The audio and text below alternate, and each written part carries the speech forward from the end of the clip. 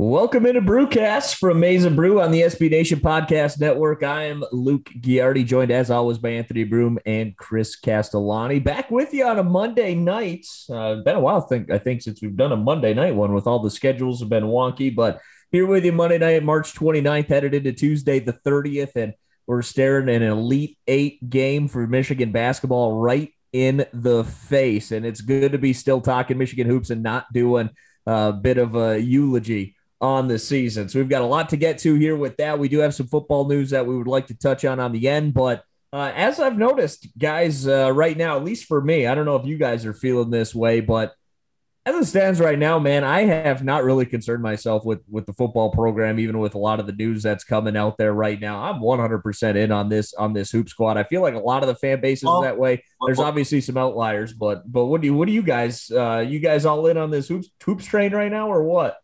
I don't even know what football is, so register to me right now. Yeah, all in, to put it lightly. I mean, like I said, this is it's a little bit of a milestone. And here comes the dog again. It's clickety clack. You know how that goes. He's making an appearance. You know, he's a fan of the podcast. Yeah, she's pumped too. You know, but it's like the people outside of College Game Day. That's right. I need to get her one of those like Washington State flags and have her like in the background. I'm doing well. Had a little bit of an oopsie dirt. I had not to go off on a tangent right off the bat today, but I kind of had one of those like press conference moments or one of those like nightmare moments that you have in this industry today. So I'm kind of like frazzled right off. I'm not frazzled. It was actually hilarious. So we're doing these like virtual press conferences. And the way that the NCAA has it set up is you raise your hand. They see that you raise your virtual hand. They see your hand is raised and they call on you. And usually like we have a very limited amount of time when we talk to players and coaches. I think it was like 15 minutes a piece. Talked to Juwan Howard and Hunter Dickinson today. Yeah, that sounds right. And so usually more often than not, like every once in a while, Daniel Dash will pop in with a question. Everyone knows Daniel. He works for us. I usually sit back because that time to me, like there are people whose jobs depend on getting a question and representing their outlet, things like that. So more often and I ask questions from time to time, but more often than not, especially for kind of these bigger, showcases, I just kind of sit back and listen. But today, what I did was I had put, because my allergies are going crazy, trying to clear myself up. I had put my some hot water in the microwave so I could make some tea, and it went off during the press. We're muted and everything, so that part's fine. Goes off during the press conference. So I grabbed my laptop. This is mistake number one. I grab it by the mouse pad, that little touch pad, and set it down on the coffee table to go grab this cup of water. And I'm in the kitchen and I'm dropping this, putting the tea together and getting ready to sit back down. And I hear them go, next question, Anthony Broom from Maize and Brew. And I'm like, I turn the whitest. I mean, we're coming out of winter in the Midwest. I'm as pasty white as one can possibly be, but all of the color leaves my face and I sprint. And these are wood floors too. I almost slipped and broke my neck. That's a totally different story.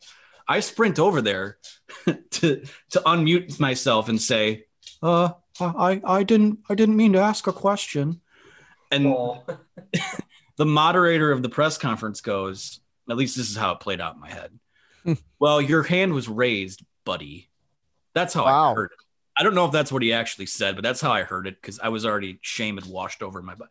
Hunter Dickinson had a little bit of a smile out of it, but so maybe that broke up the monotony. But today that's a long way of me saying it's been a Monday, and I was noticed in a way that is not always the most fun way to be noticed. So figure I'd put that out there. Now I'm healed and we're past that now, so it won't eat at me anymore. Well, I mean, this is going to be an eventful week. It's going to be for the three of us. It's going to be personally. This is going to be a very eventful week for me. I mean, we got Michigan in the Elite Eight. I'm home alone this week. We got personal stuff. We got I got other podcasts I'm doing. I'll shamelessly promote those whorishly near the end of the show as I have a tendency to do.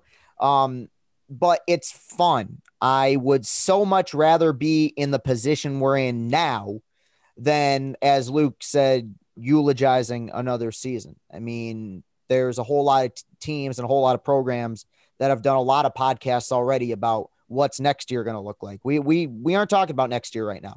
I think we even had a question in the Discord like last week, somebody being like, what's the transfer portal going to look like? And Anthony and I jumped on it right away, put the kibosh on it and said, let's focus on this season because this season's pretty darn fun. And that's where we're at right now. I mean, we'll talk about the game, and that 1 day layoff is very stressful because I'm right in between that, still celebrating what was an awesome game yesterday and freaking out about tomorrow. But as far as the journey goes, you can't deny that it's been a lot of fun, and this team has provided us with immense content and fun content here in 2021. Yeah, man, that game yesterday was much less stressful than I originally anticipated. Yeah. After the LSU game, man, I thought my heart was going to give out. But that game yesterday, I mean, that was – I've seen, Jay Billis and whatnot talk about it put it as an offensive clinic. I know we had an article on the site about that here today. Not only that, but the defense was absolutely tremendous, man. Florida State looked lost out there, and – I still think I don't necessarily agree with Kyle Walney here, who told us Leonard Hamilton can't coach. But I do think, I mean, that was a mismatch on the sidelines yesterday. What Juwan and company did, that game plan that they had, the execution, I mean, Florida State was just completely lost out there. That was the most impressive part to me. And Michigan didn't do it from the 3-point line either. Like you think back to the last Final Four run, the Sweet 16 matchup with Texas A&M. A lot of people were picking Texas A&M because they're length and stuff like that. But they didn't miss that game. Michigan, that was pretty much a story of that one. But this one was just, getting to the hoop. They only hit a few threes. They didn't get a lot of good looks from the perimeter. And quite honestly, that gave me more reason for optimism and more confidence that if Michigan went out there and, hit 10 threes to win that game, Michigan can beat you in so many ways. And I thought that was awesome to see. Yeah. I mean, this is the best way for me to sum this up. And this is how I put it on Twitter. Like, I expected a rock fight, and instead we got a stoning. And it was just a complete depantsing of Florida State. Florida State, and this is what Michigan's done all year long. They kind of get off to a slow start. They're leading at halftime, but you're like, it kind of feels like they should be leading by more than this. And then second half starts. It gets a little bit dicey there for a sec, but then Michigan goes on a run, smell blood in the water. And by, really the 10-minute mark of the second half, Florida State didn't even look like it wanted to be there. So, and that was honestly, give credit where credit's due for Michigan. Florida State played one of the worst first halves of basketball I've ever seen, which obviously helps. Leonard Hamilton is a good coach, but his teams get to this point, and this is kind of what the MO has been on them over the years. So not going to crap on the guy. Like I said, I'm still riding the high of finding out he's only 72 years old and looks 52. Looks healthier than me or maybe the three of us combined. I don't know. But it was a lot of fun. And it was just a reaffirmation because we're at the point of the year. We're not learning anything new about this team that we didn't know already. Like, this team can win every type of game it plays. They've played a game where they only scored 62 points to win when they beat Penn State. They've had to score 92 points to win a game at Ohio State. They've played, competitive second halves of games without Eli Brooks in a game at Michigan State. In the second half of the Big Ten tournament against Ohio State without Isaiah Livers. They've seen it all. We've seen it all. So the only thing that at this point moving forward, and this isn't to look ahead, but the only type of thing that really gives me any pause or a test that I think this team has yet to pass is if they can beat someone who's better than them. Because in this field, I don't know if anyone is better than them outside of Gonzaga.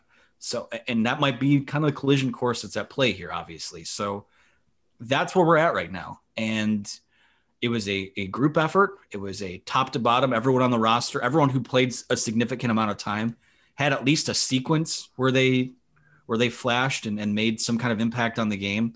The game plan installation was flawless. The scouting was good. It was all top to bottom, just, I think this is how Jay Billis put it, was a clinic. So I would agree with that. You can make the argument that it's their most impressive and complete effort of the year, given obviously who's not on the floor for them right now, the stakes being that it is the Sweet 16, and just the way that it all went down against a matchup that honestly we talked about when this bracket came out. What's the one team we didn't want to see if they made the Sweet 16? Obviously Florida State. And not only did they pass that test, they aced it. They earned extra credit. They earned no homework for a week. Not necessarily. They play again on Tuesday, but all of the rewards, there's no hyperbole in any of the praise that they get from how they performed in that game. Yeah, it was a curb stomping, really from the get-go. And yeah, I know they maybe got off to a little bit of a slow start, but not really. I mean, pretty early on, they established dominance in that game. And, Florida State cut it to 5 at one point, but then Mike Smith had the and one and the game was over. When we were on the locker room last night, Anthony, somebody compared that game to the 2013 Florida game where Michigan went to the Final Four. And I think that's an apropos comparison, because I think in both of those games, the opposing head coach had a game plan that was suspect at best, but understandable. In 2013, all Billy Donovan wanted to do was limit Trey Burke penetration. That's all he wanted. The problem is you had a sharpshooter on the wings and Nick Stauskas, who went 6 for 6 from 3-point range, and that game turned into a blowout pretty darn quickly. Yesterday, I'm not completely sure what the game plan was by Hamilton. I think it was I think he was under the belief that their length and their size could get to Michigan, that they could take these guys one-on-one. And if you are making a game plan that includes taking Franz Wagner one-on-one, it's not going to end well for you, bud. like ever. Like, you play that game 10 times out of 10, it's never ending well. And not to beat a dead horse, but, and I told Ant Wright this last night, they should just discontinue the all Big Ten defensive team if we're not going to vote the best players in. Like, what are we doing? And like, Franz Wagner's one of the 5 best defenders in the country and wasn't first team all Big Ten. I'll say this though. Maybe the fact that he didn't have that accolade next to his name is making it less of an impact in the scout, which leads me to believe, are you watching the film at all? Yeah. No, I mean, it was that is a good point. And maybe it added a little bit more of that Wagner swagger that we've come to love. Are there any more in the pipeline? What's that? Are there any more in the pipeline? Yeah, well, give it more to Michigan. We got to retrofit the Glasgow factory to make that happen, I guess. Exactly. Yeah. When we're in our 50s talking about Franz Wagner's kids, we'll be happy to talk about him backing guys down in the post and blocking shots. But no, it was an immaculate performance. And the one thing that I talked about as being the X factor coming into this tournament, and I stand by it, was how's Juwan going to do? Is there going to be a deer in the headlights thing? I didn't think there would be, and there hasn't been. He's out-coached the opposing coach in all 3 of these games. Against LSU, it was a dogfight, and he trusted that Michigan's depth would be able to wear down LSU. It did. Yesterday, he had faith in his athletes. They stayed the course the whole way through. I thought the lineups were great, pretty much front to back the whole way. And you can't take away any credit from the players. They responded. It was such a balanced performance. I mean, you had, I think, 5 guys with 8 or more points, and you didn't have a single guy with more than 14. And it's where this team becomes so dangerous. It really is a pick your poison, because if 2 weeks ago you would have told any of us that Michigan was going to be running an offense through Brandon Johns for a large majority of the first half of an NCAA tournament game, I'd have said you were insane. And they were doing that. And he was their leading scorer yesterday. And it goes to show how dangerous they are and how dangerous they've been this season.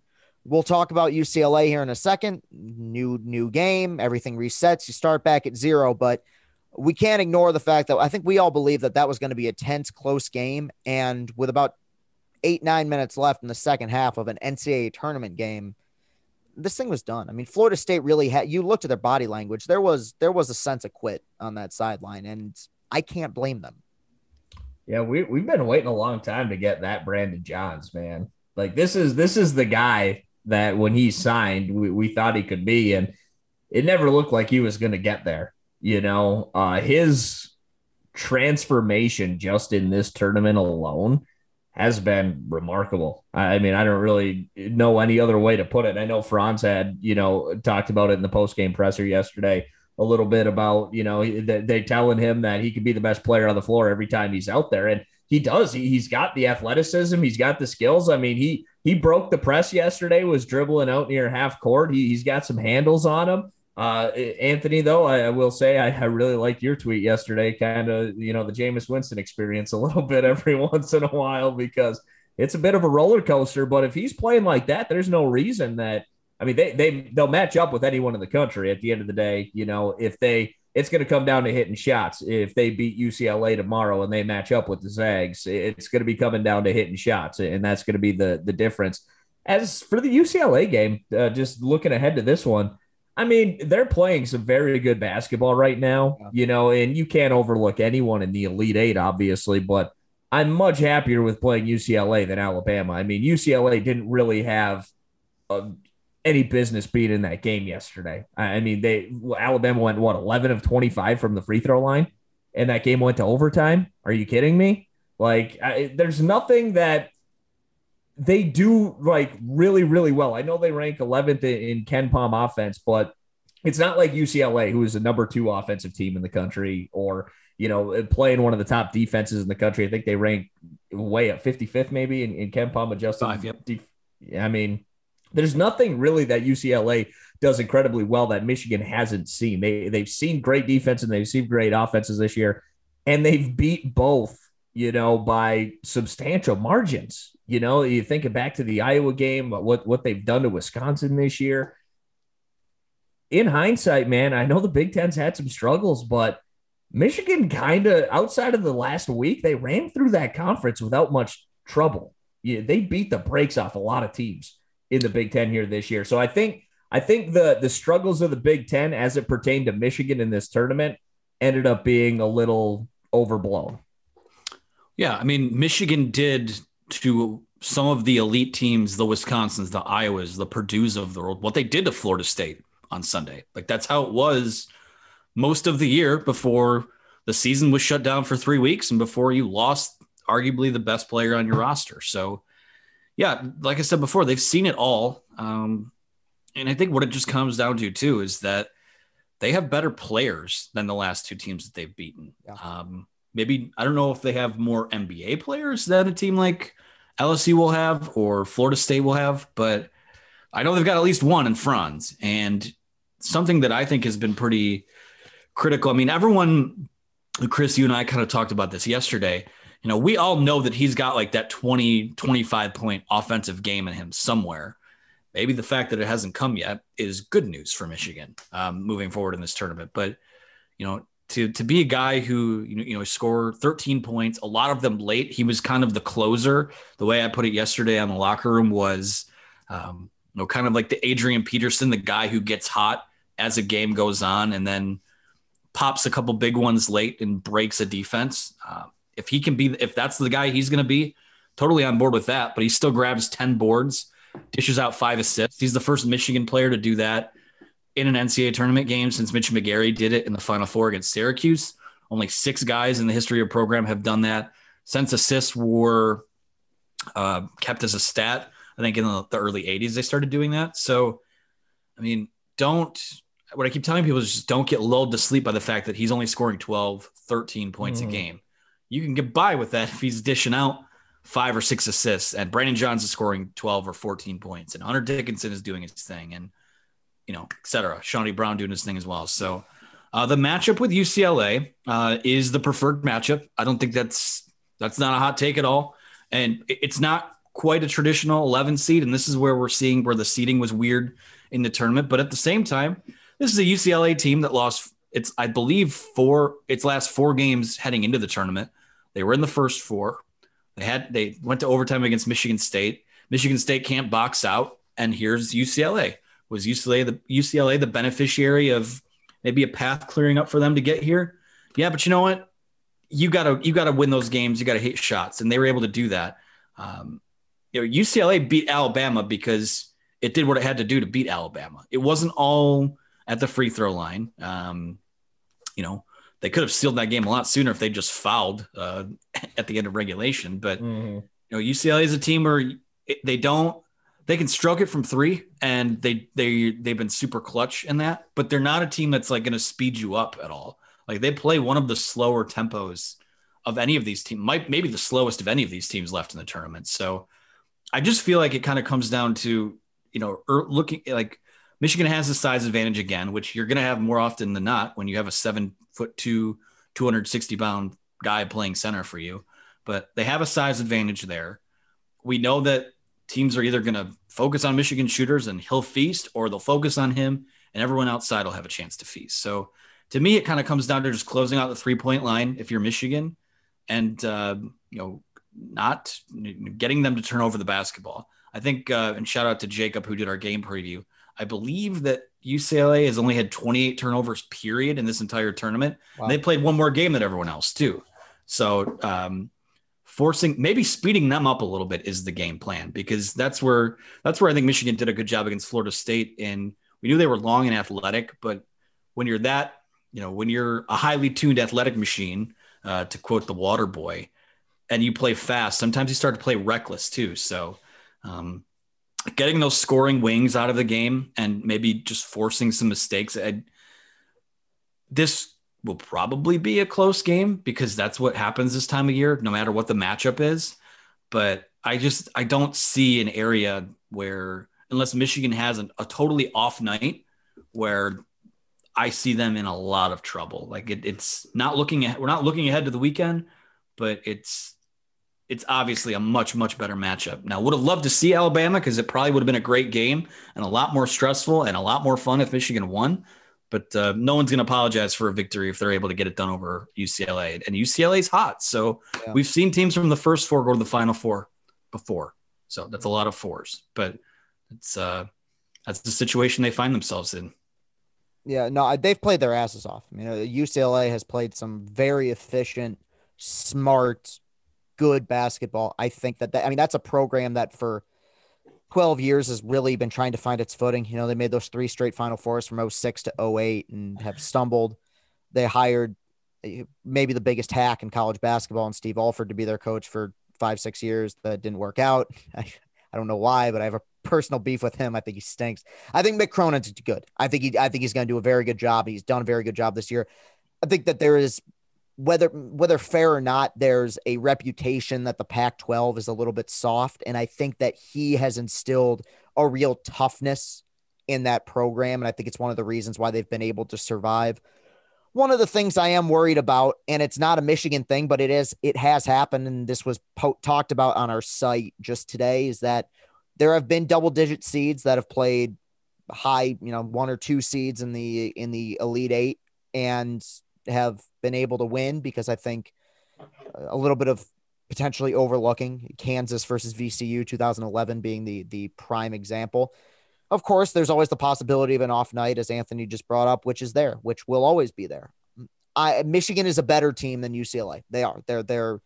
I think they're more well coached. They have better players. They have better athletes. They should win this game.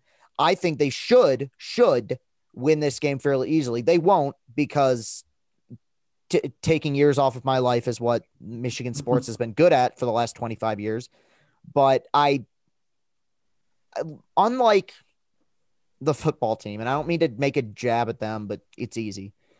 I think collectively, when we talk about that program, even when things are going well, we have all had that kind of flinching attitude of, okay, when's the other shoe going to drop? We're coming up on 10 years of solid, sustained success in this basketball program. And I've said with this team from the beginning, I'm going to give them the benefit of the doubt, and I'm going to believe in them until I don't. And they've done nothing this year outside of 1 week where they were completely gassed, and in one game in the Big Ten tournament when they lost one of their best players for a day. They have done basically everything right all season. And I pray to God the magic doesn't end tomorrow. It's a team that can win it all, to be quite honest with you. Like, I know that Gonzaga is a favorite, and rightfully so. But I think Michigan has the pieces to be able to hang with them and eventually beat them. And I think that's going to be I'm curious with that 7 o'clock game tomorrow. So we have to, just because we're not going to have another pod before Saturday's, Final Four here, we kind of have to look past UCLA. And if it doesn't happen, it doesn't happen. But you got to look at the other teams in the region here too. And Gonzaga taking on USC, man. Drew Timme I don't think has played a guy quite like Evan Mobley. I know he played Luka Garza, but Luka's a great offensive player, but he lacks a little bit on the defensive side. Evan Mobley's just outstanding. He's going to be a top 3 NBA pick in this year's draft. That's going to say a lot because I know Jalen Suggs gets a lot of the press and some of those other guys do as well. But Timme's kind of the heart and soul of that team, I feel like. And if you're able to kind of shut him down, and we'll see if Evan Mobley's able to contain him a little bit, I think that's going to tell if there is a matchup with Gonzaga, how Hunter Dickinson can kind of match up with Drew Timme. And Michigan is so good defensively, their length, their athleticism. I really think that they could keep up with them. And I don't know. I'm not going to say Michigan is going to be the favorite in that game because they won't be. I don't think Michigan's going to for sure win that game if they do play it. But if Michigan hits shots, like I said, that's what it's going to come down to. I think they're going to get looks. And if they're able to knock down the shots, I think they can absolutely win. I don't think Gonzaga is unbeatable, and I think if anyone's got the pieces to do it with the athleticism, the length, and the way they play defense and both sides of the ball, I think Michigan is one of those teams that really does have a chance to beat them. Yeah, the argument and the discussion throughout the year has been, or at least throughout the postseason has been, well, Michigan hasn't seen a team like Gonzaga yet, or Gonzaga, they've run through everybody. But what Gonzaga hasn't seen? They haven't played a team. They haven't played Michigan yet either. And throughout the year, I think the eyeball test is kind of backing this up now. I think that Gonzaga and Michigan have been the two best. If you want to throw Baylor in there, fine. But, you know how I like to cite my little friend over at KenPom. Michigan's a top 10 offense, top 10 defense. Baylor's a top 5 offense, top 7 defense.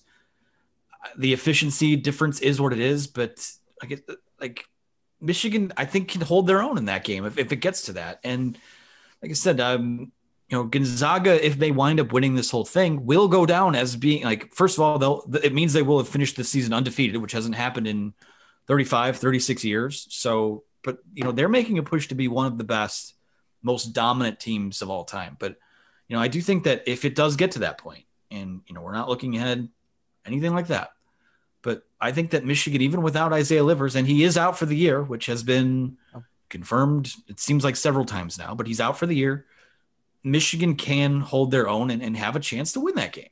That's if there's a team that can do it. It's not exactly a hot take. I think your national champion is coming from this side of the bracket, whether it be Gonzaga or whomever. I won't say it so as to not curse it, but yeah, I mean, I've seen all I need to see. Like the championship DNA is there. We haven't seen Michigan overlook anyone this year, quite frankly. The times they've lost is when haven't been without Eli. They were without Eli Brooks. They were gassed that last week of the year. Isaiah Livers gets hurt, and you got to figure it out on a couple hours' notice. That's it. That's where their mistakes have been made. And throughout the year, Michigan was a dominant team in their own conference. I don't want to do the comparing their path to Gonzaga's because that's apples oranges. We don't need to do that. But this team is for real. And if the 1 seeds in Houston wind up taking care of their business, we're going to have KenPom's top 4 teams in the Final Four, which is awesome. It will mean that this tournament gave us the first weekend drama that we love and we kind of salivate over. And the last weekend is going to give us the 4 best teams in college basketball duking it out. And even, if USC beats Gonzaga, they're a top 6 team on KenPom right now. Like we're going to have as high quality a Final Four, assuming that the good teams take care of their business that we've had in quite some time. So I don't know, as a basketball fan in general, we've talked about how Michigan getting to the second weekend and getting to this point, we felt like gravy. Now it kind of feels like if they don't get to the Final Four, it's going to be a bit of a disappointment because of the opportunity that's ahead of them with this next opponent. Mm-hmm. But like I said, it's all gravy and it's all been entertaining. And Like I said, at most we have 3 basketball games left to watch. We might have 1. We could have 2, but that's all we have. So a week from tonight, we could be sitting here gearing up for a national title game that tips at 10:45 for some reason, because the NCAA is weird when they set their tip times. But at this point, you just embrace all the challenges and that tip time is going to kill me. You know what? It's bothersome because it's stupid, but it doesn't bother me that it's not an inconvenience, because I would be watching anyways. I know it's not the case for everyone, and people have lives and big people jobs and things like that. But when you see that, I have my first dose of the vaccine tomorrow afternoon, so I'm just hoping that doesn't kick my ass for that game. A little drowsy. It is objectively hilarious that 7 of the 8 teams in the Elite Eight are from west of the Mississippi, but Michigan gets stuck in the very last game of them all. There's only one fan base in tomorrow's game is going to be happy with either situation. Right. Gonzaga is going to be pissed. USC is going to be pissed. Michigan's going to be pissed. UCLA is the only fan base that's going to be happy about this.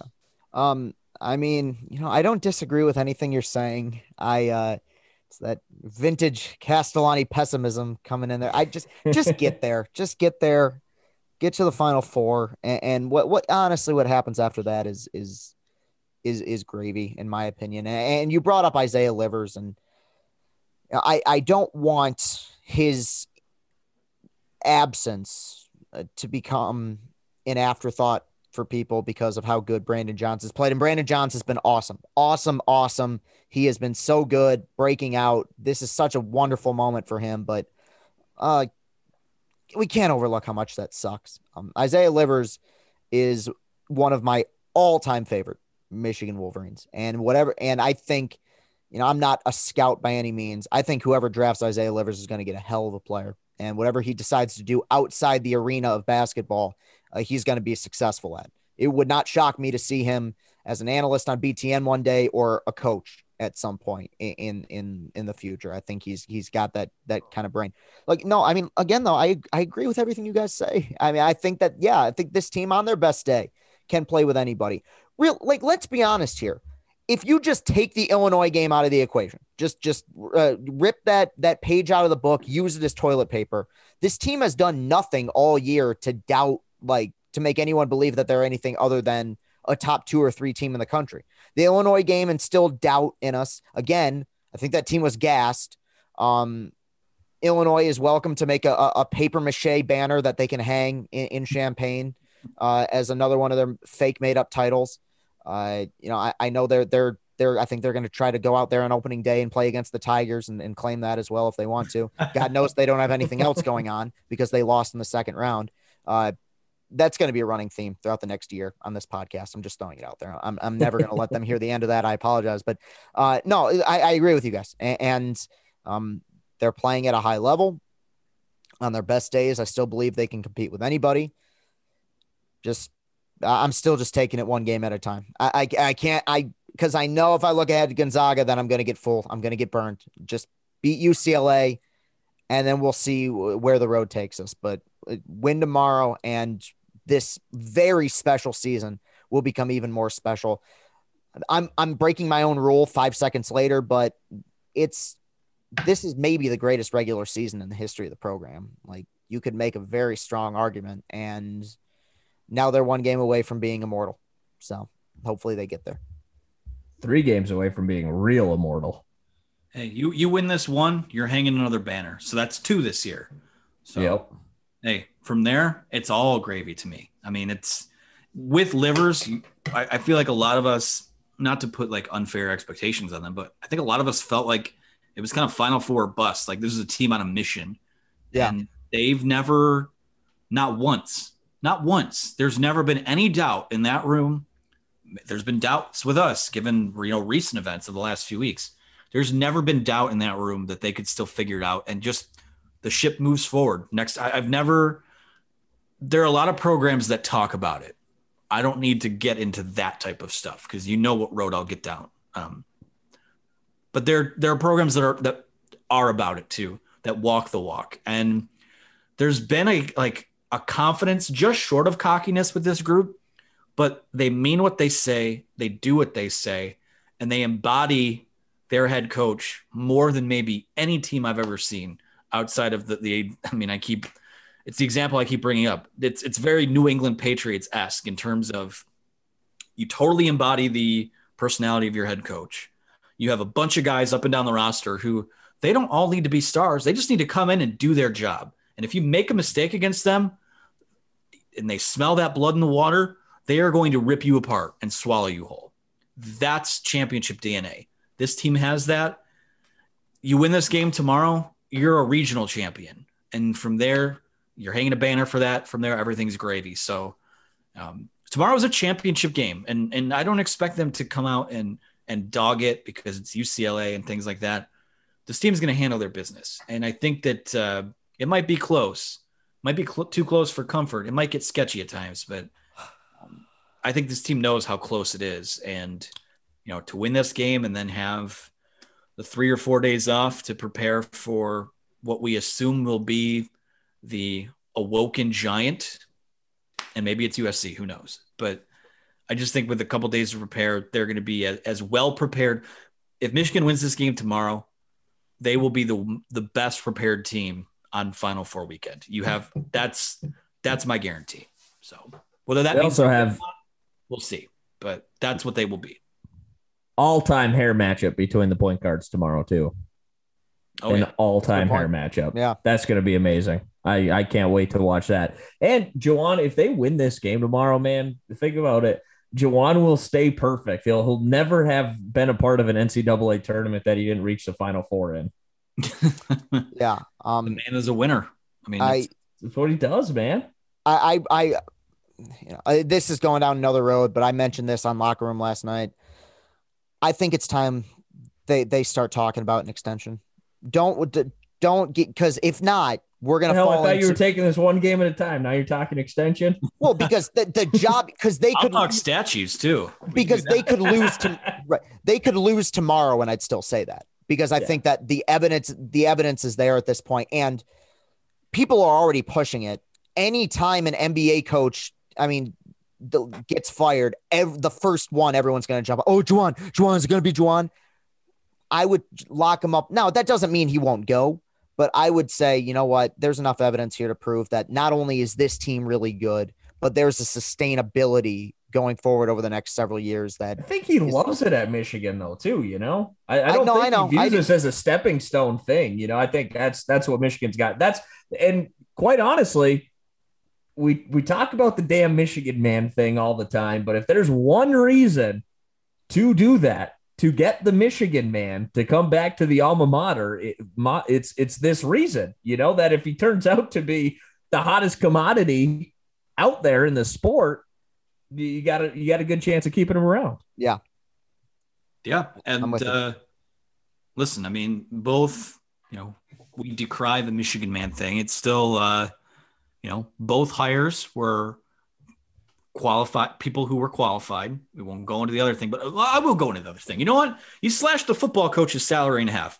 There's no damn reason that Juwan Howard doesn't get a blank check. There's no reason that you don't give Kim Barnes-Arico a blank check and give Mel Pearson more money. Give everyone more money. Martelli, yeah. It's give Eric Bakich whatever he wants. Give Carol Hutchins, the key to whatever she wants. Reward the people that are rewarding your university with success. And this is where I totally trust Ward Manuel. As soon as they'll take care of their business when the season's done, Juwan Howard, they'll come up with something that works for both sides. I don't see they're going to get him. I do think him and Kim Barnes-Arico are going to get extensions once the dust settles on this basketball season. So I don't think it's just something that needs to be talked about. I think it's something that's already actively, I think the wheels are probably in motion for that. And you know what? If you want to do the basketball school debate, fine. All I know is that both programs were in the Sweet 16. The women fought their ass off and almost beat Baylor. Shout out to them. Yeah. Michigan. What a year for that, man. Its ass off. And we'll play for Final Four tomorrow night. We don't need to put labels on it, but the University of Michigan athletic department comes with the expectation that if you're in that highest chair, you are going to compete and win Big Ten titles and set yourself up for a chance at more. So the people that do that deserve to be rewarded, and the people that don't deserve to be paid less or not be here at all. It's as simple as that. So it's not even a debate to be had. Like, that's simply how it is. Yep. Speaking of football, Giles Jackson in the transfer portal as of today. Yeah, let's touch on it. It's basketball season. I said it at the beginning. Football is the furthest thing from my mind, but it is some big news with Giles Jackson leaving the program here. Could have some ripple effect. Giles Jackson, I thought, and obviously I'm not a recruiting insider for this site at all, but I thought one of the big reasons for Xavier Worthy's commitment to Michigan was because of the friendship with Giles Jackson. So I'm like, is there a domino effect in play here, or is the wide receiver room pretty set? I'm not necessarily worried about not having Giles Jackson. He was an electric player. He's a lot of fun to watch, especially on kick returns and things like that. But guys like AJ Henning, Xavier Worthy coming in, they got good receivers. And plus they throw 3-4 tight ends out there anyway. So who the hell cares about receivers on this, squad? So I don't know. Yeah. It's, I don't want to say it's a non-issue because there's talent there. And I think given the right situation and a creative offensive mind, might be able to find a role for that guy somewhere. Michigan wasn't really able to do that, whether it was, and I will say this, like the buzz on it is that Michigan wasn't expecting this. They were, I won't say not happy, but bummed that this is what wound up happening, and not really sure what the reason for that is. Xavier Worthy signed, but he's not on campus yet. Should be here in the fall or, in summer camp as they get all that going. So I don't know if there's a ripple effect there. I'm sure there's going to be more fallout on that. I know that if there's a position group you could afford to lose people from, it probably is the wide receiver room because kick returners, you have that competition over an extended amount of time. You're going to find someone. You just are, especially given the type of athlete that Michigan recruits on both sides of the ball. So, but you still have like Ronnie Bell, Cornelius Johnson, Mike Sainer still. There's a billion guys in that room. Roman Wilson. There's a billion guys in that room right now. So, I'm still kind of in the phase of if you're not going to be here, then just, in the age of if you're not all in, then the transfer portal is there and sayonara, do your thing. So again, I don't know if there's a ton to really take away from that. We know that things are going to look differently this fall anyways, but I don't know. It is honestly could probably provide better analysis for this if there just wasn't so much going on elsewhere right now. Like, right. We've been so strictly basketball and riding that high that, again, we joke football, basketball school, all that. It just doesn't even, I'm apathetic until about May right now, I think. Well, given that there's no spring game or open practice, it's hard to get pumped about anything until they play someone that's good in the fall, because they're going to open with Western Michigan and probably pummel them 50-14. But is that going to move the needle for people? Like, I don't know. I don't know. It will for me because I'm a weak man. Well, we're all masochists is what we are. What's weird with this program, because you're right. Usually at this time of the year, I'm apathetic too. It's basketball season. It's close to the summer. I'm not even thinking about football. Last year's football season, it still sticks with me, still angers me. It's the only time in the last year in which it got so bad that I found myself at points almost rooting for the pandemic. Like, that's how bad things were. Just to be like, God, I don't want to do this another week. And yes, they got the last 3 games canceled. And at least for one of them, that was the biggest victory of the year for them. Your squad went on a little run at the end of the year. Then the squad, right. Yeah, exactly. Team COVID all the way. No, obviously I'm kidding there, but look, I'm a bit more negative about this than you are. You're right. They'll find another kick returner. That's true. I don't know if they'll find one as good. Giles Jackson was one of the few lone bright spots for this team last year returning kicks, and the year before he was solid. Again, yes, you're right. They'll find somebody will be there. In terms of the wide receivers, you're right that there's a lot of depth at that position. If this was an isolated incident, I'd say, all right, whatever, he's moving on, wish him the best. And I do, but taken with the Charbonnet transfer and some other guys who have, McCaffrey, some of the other guys who have jumped ship over the last year, especially receivers. I think that word is out that if you play receiver at Michigan, you probably aren't going to get as many touches as you deserve. Nico Collins is a stud, a flat out stud who's going to be a second-round pick. What's that? He's going to be a second-round pick. Right. Who's going to be a really good NFL receiver. And he averaged less than 3 catches a game when he was at Michigan. And that wasn't his fault. The guy was a good route runner. He had great hands. He was speedy. The offensive play calling does not lend itself to getting the ball into their offensive playmakers' hands. And I think that is becoming a real issue. It clearly, as of this point, is not an issue with recruiting because, like you said, they still have Sanders they still have Cornelius Johnson, they still have the tight ends, Roman Wilson, Eric All, take your pick. But I do think the deeper this goes and the less explosive the offense is, you're going to see more receivers kind of be like, you know what, I'm going to change my mind. I'm going to go somewhere else where maybe I'll get the ball 5 times a game. Maybe they'll throw a bubble screen to me once in a blue moon. I think that is an issue that is growing within this program because Donovan Peoples-Jones is a prime example. Phenomenal talent, was better in his rookie year with the Browns than he was in college. What did he get more talented? I mean, maybe a little bit, but I think the talent was always there. It was how they're using these guys. And I think that is becoming an issue. Well, it's obviously apples and oranges. Alabama's Alabama, but how they find a way for over the last 2 years, Jerry Jeudy, Henry Ruggs, Devontae Smith, Jalen Waddle on the roster at the same time. Everyone's still getting theirs. That's real speed and space. Like that's what speed and space is supposed to be. Because you watch that national championship game, you don't win the Heisman as a wide receiver unless the play calling lends itself to you getting the ball a lot of times. And that's what happened. How many quick passes did they throw to him, Devontae Smith, throughout the season? A ton. And he was just faster and better than everybody else.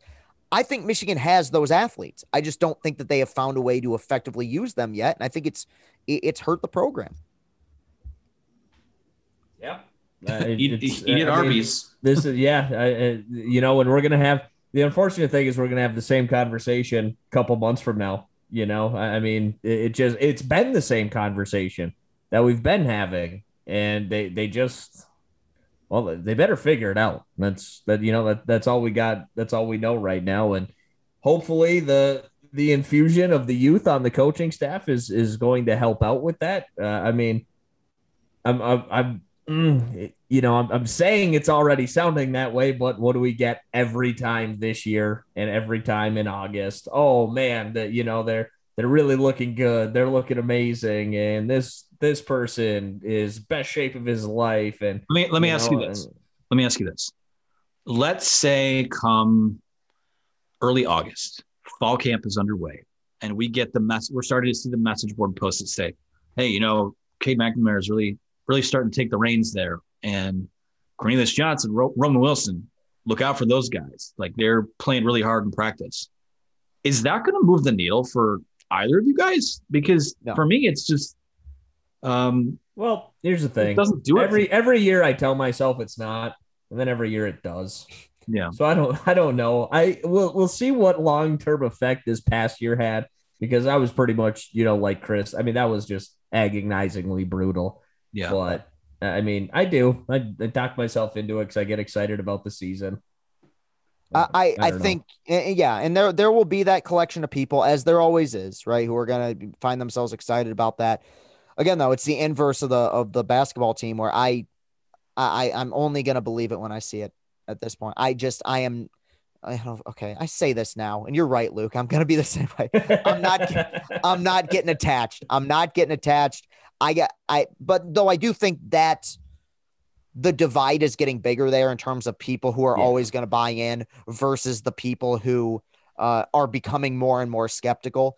When you're coming up on 17 years without a Big Ten championship, that's what happens. But I'm sure I will try to do the mental gymnastics and convincing myself that Cade McNamara is the next Patrick Mahomes. But yeah, I will go into this year with the baseline expectation that whether you go 6-6, 10-2, or win all of your games, I expect you to be prepared to play, to look like you want to be there, and to compete. That's it.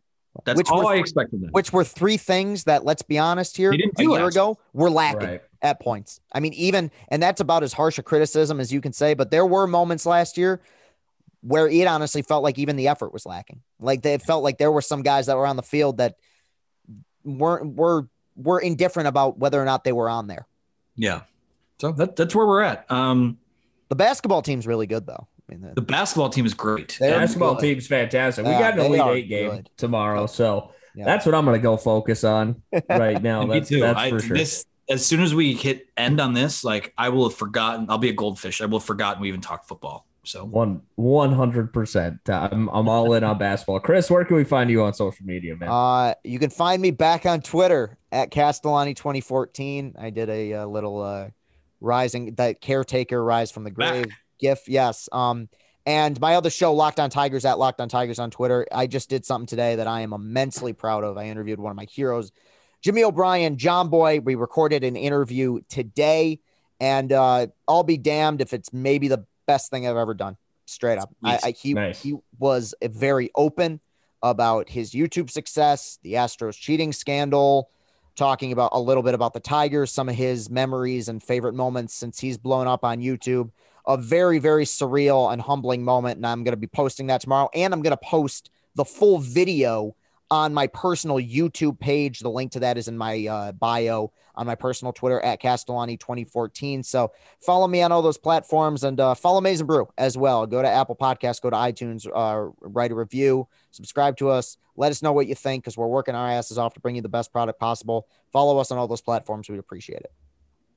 Anthony, where can we find you, man?